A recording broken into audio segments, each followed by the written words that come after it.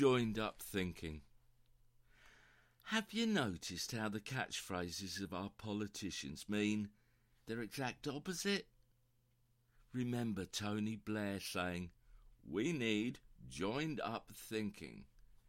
The phrase soon became a sort of mantra in educational management speak and as a tick box for art administrators. But joined up thinking really meant isolate your thoughts and break things up. This Blairite phrase went alongside sustainability, which you'd think is very green and eco-friendly, but it actually meant short-term, for the moment, terminal.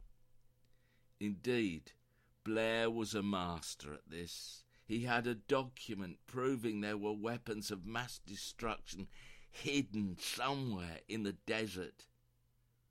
For we understand words on paper, they're the truth.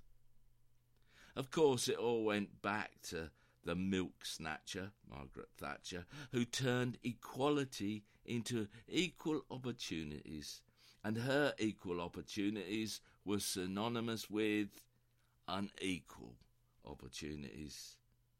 Recently, a Tory MP was disciplined for using the phrase social justice. He was told he had to use the term social mobility, which of course means social immobility. From Trump to our front benches, fake news and fake politics trips off their lips. Of course, it's all about someone else, but the truth is, I'm fake news, and this is my fake politics. And then there's Theresa.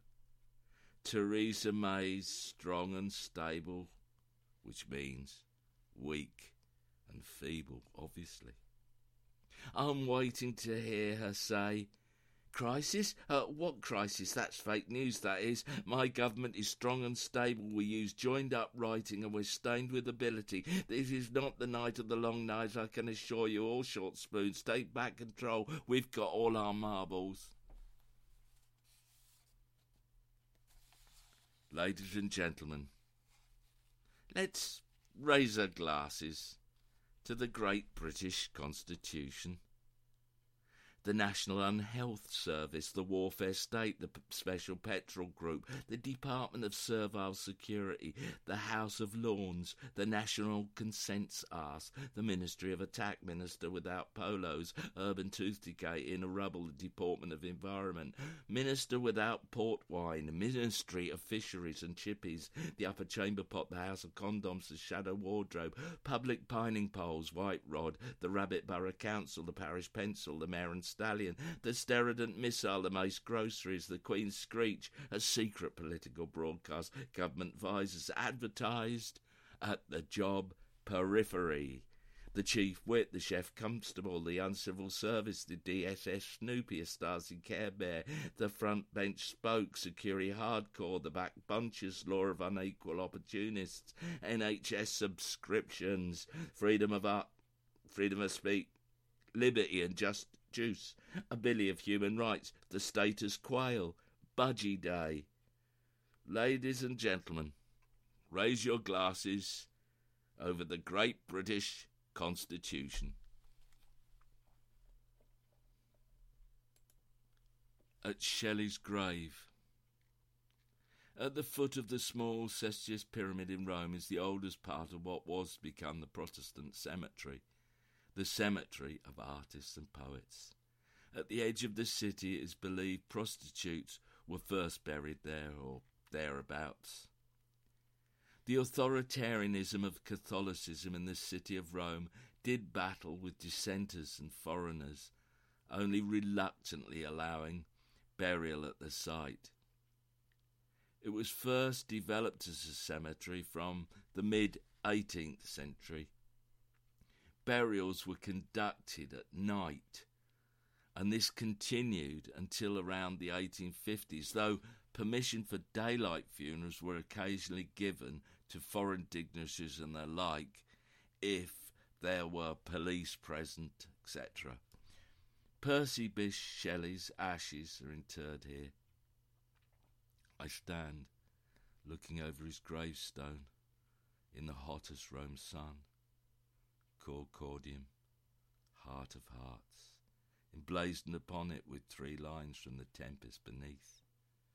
Nothing of him that doth fade, but does suffer a sea change into something rich and strange.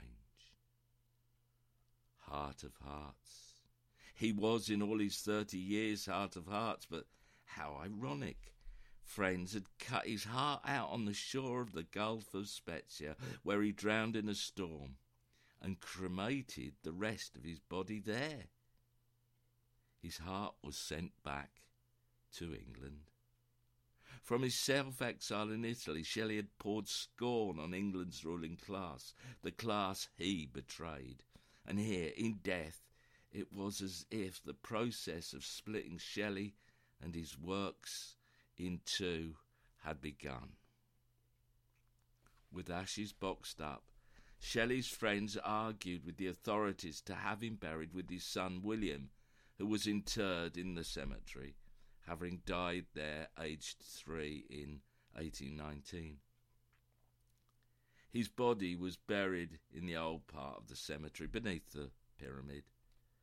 Permission was given for Shelley's ashes to be buried with William.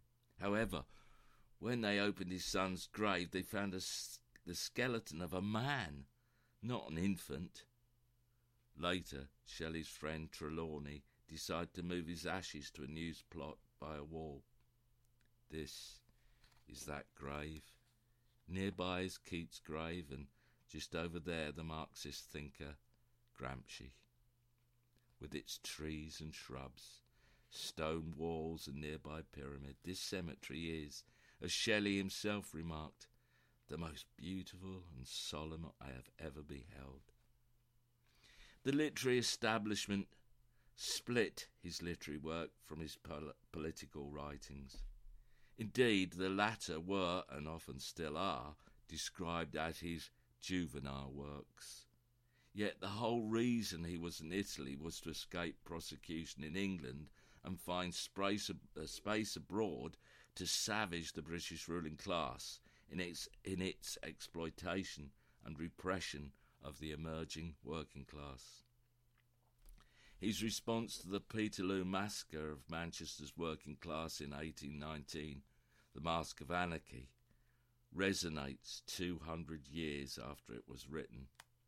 I imagine its concluding verse will be writ large on yellow vests.